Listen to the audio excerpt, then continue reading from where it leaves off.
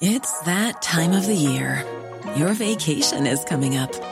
You can already hear the beach waves, feel the warm breeze, relax, and think about work. You really, really want it all to work out while you're away. Monday.com gives you and the team that peace of mind. When all work is on one platform and everyone's in sync, things just flow. Wherever you are, tap the banner to go to Monday.com. Many of us have those stubborn pounds that seem impossible to lose, no matter how good we eat or how hard we work out. My solution is PlushCare. PlushCare is a leading telehealth provider with doctors who are there for you day and night to partner with you in your weight loss journey. They can prescribe FDA-approved weight loss medications like Wegovy and Zepbound for those who qualify. Plus, they accept most insurance plans. To get started, visit plushcare.com/weightloss. That's plushcare.com/weightloss.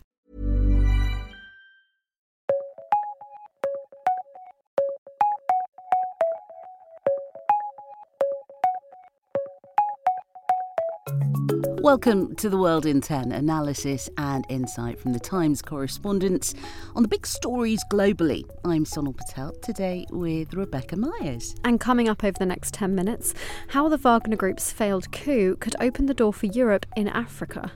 And for this episode, we'll be taking a musical interlude, talking maths, AI and supermassive black holes.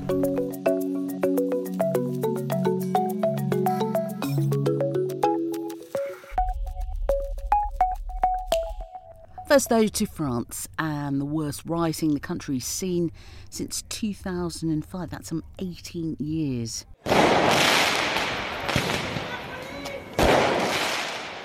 Fireworks thrown, police buildings and schools trashed, cars burned.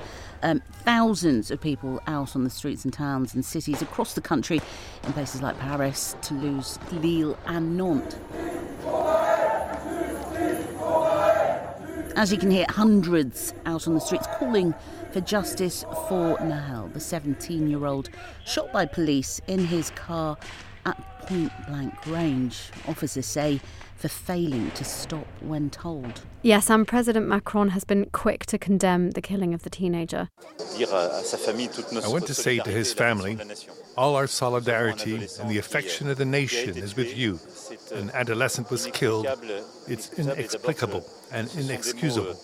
These are words of affection, sorrow and support for his family and loved ones. So is this likely to calm the anger? What is very striking is that President Macron has sidestepped the usual rhetoric that we often hear on these occasions of letting justice take its course and has come in very quickly to side with the family.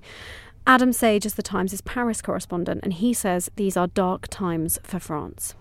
Very serious violence, really, with police stations being attacked, schools being burnt down, council buildings being burnt. I was standing on my balcony watching fireworks exploding really all around the suburbs from where I could see. Went on all night. I mean, these were fireworks not being set off in a festive spirit, being fired at police and at public buildings. Well, the shooting, the officer who shot him has been placed under investigation on suspicion of murder, which is a rare occurrence here. There have been a number of people shot by police, but it's very rare to find the officers prosecuted, and even rarer to be prosecuted for murder rather than manslaughter. The repercussions are serious, and President Macron and his ministers are wondering when this is going to end, really. Yes, and the police and right wing aren't really happy with what they see as Macron's appeasement of the rioters. Unsurprisingly, they say the facts should be made clear and known before any blame is apportioned. But the police record on shootings remains quite extraordinary, to say the least. So far this year, there have been 2 fatal shootings during traffic stops. And last year, that number was a record 13 people killed. The majority of victims either black or Asian, pointing to long-held tensions between police and young ethnic minorities in France.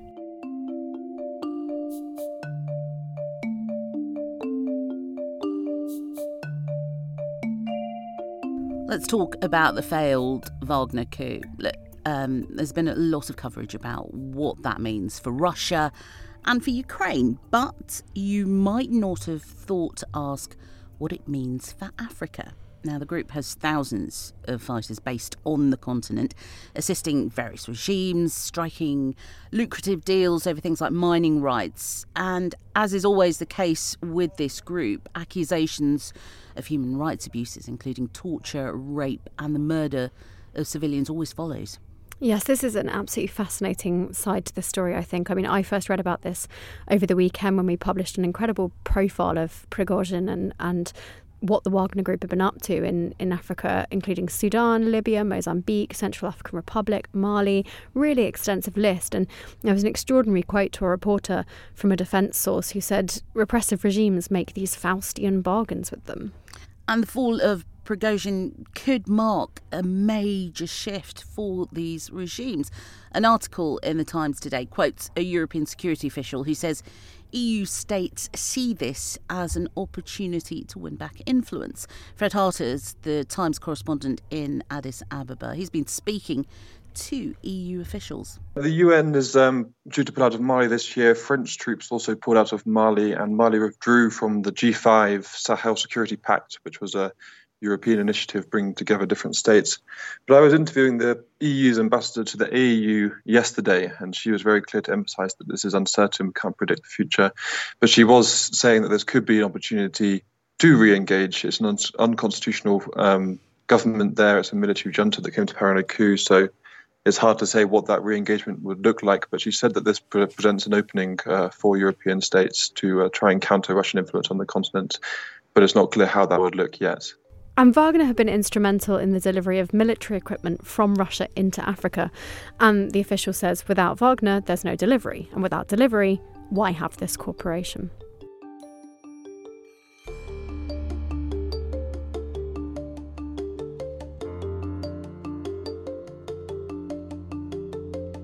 Now, it goes without saying, we all love music. Well, lift music and the music they play when you're on hold on the phone, notwithstanding, obviously.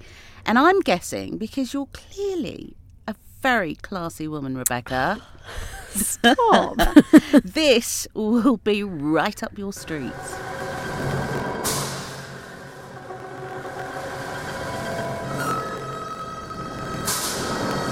That is the Busan Philharmonic Orchestra, which Rebecca obviously knew. It's a South Korean orchestra and conducted by a human. Of course it was. What else would be conducting? How about an android? That's right. It is a human-ish looking robot, although it doesn't have legs, but it can be programmed to use its arms to conduct. Although it can't actually hear anything. It can't hear the music, so it can't respond to the musicians, correct them, improve on what their performance is like a real conductor would be able to. Bit of a flaw. Yeah, a real flaw, and can't glare at them when they get things wrong. It's a niche business, so I guess it's great for conductors that it can't do all that. And we're staying on this music theme, as promised, because there's a study that's found that listening to music in maths lessons can increase motivation and reduce anxiety about the subject. There's a great article on this in the Times. Apparently, there's a very close relationship between maths and music, and the more rhythmic music with a regular beat can help when it comes to conquering maths. I wish I'd known that when I was at school, Me I will too. say. Well, and another piece of music news today. If you had super hearing, you might well be able to listen to the music of supermassive black holes. Not the Muse song from the noughties, which was a particular favourite of mine back in the day, but the actual sound, the hum of gravitational waves it's being described as by the scientists who've recorded it. And it's basically, one scientist described the observations which have used this galaxy-sized detector of pulsars as a slow dance of black lovely. holes. Now, the Times' Tom Whipple, who is possibly one of the only people in the world who understands the science behind this, apart from the scientists themselves, spoke to us about this. What they've recorded is gravitational waves, they were predicted by Einstein. They are genuinely sort of waves that travel through the fabric of space and time. They have been heard before, but we haven't heard ones this big.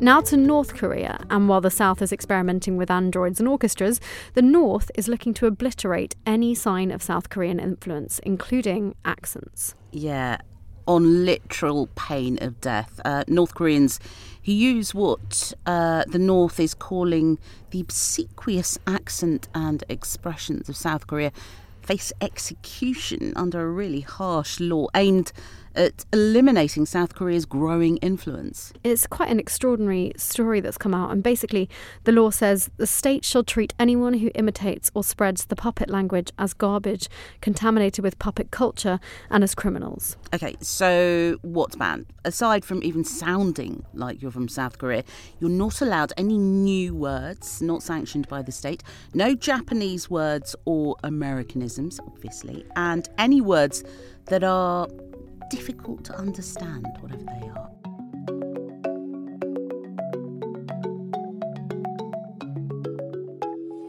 Just a quick one before we go. I am the fastest man in the world. But you've never heard of me.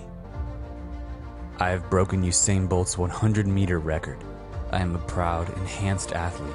That is a trailer, if you like, for a controversial plan to hold a rival Olympics where doping would be allowed.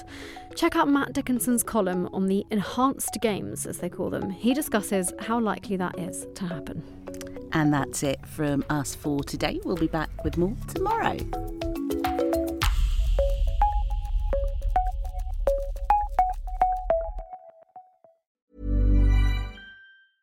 Hey, it's Paige DeSorbo from Giggly Squad. High quality fashion without the price tag. Say hello to Quince.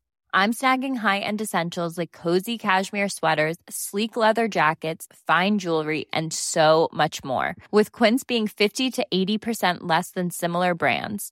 And they partner with factories that prioritize safe, ethical, and responsible manufacturing. I love that. Luxury quality within reach. Go to quince.com/style to get free shipping and 365-day returns on your next order. Quince.com/style.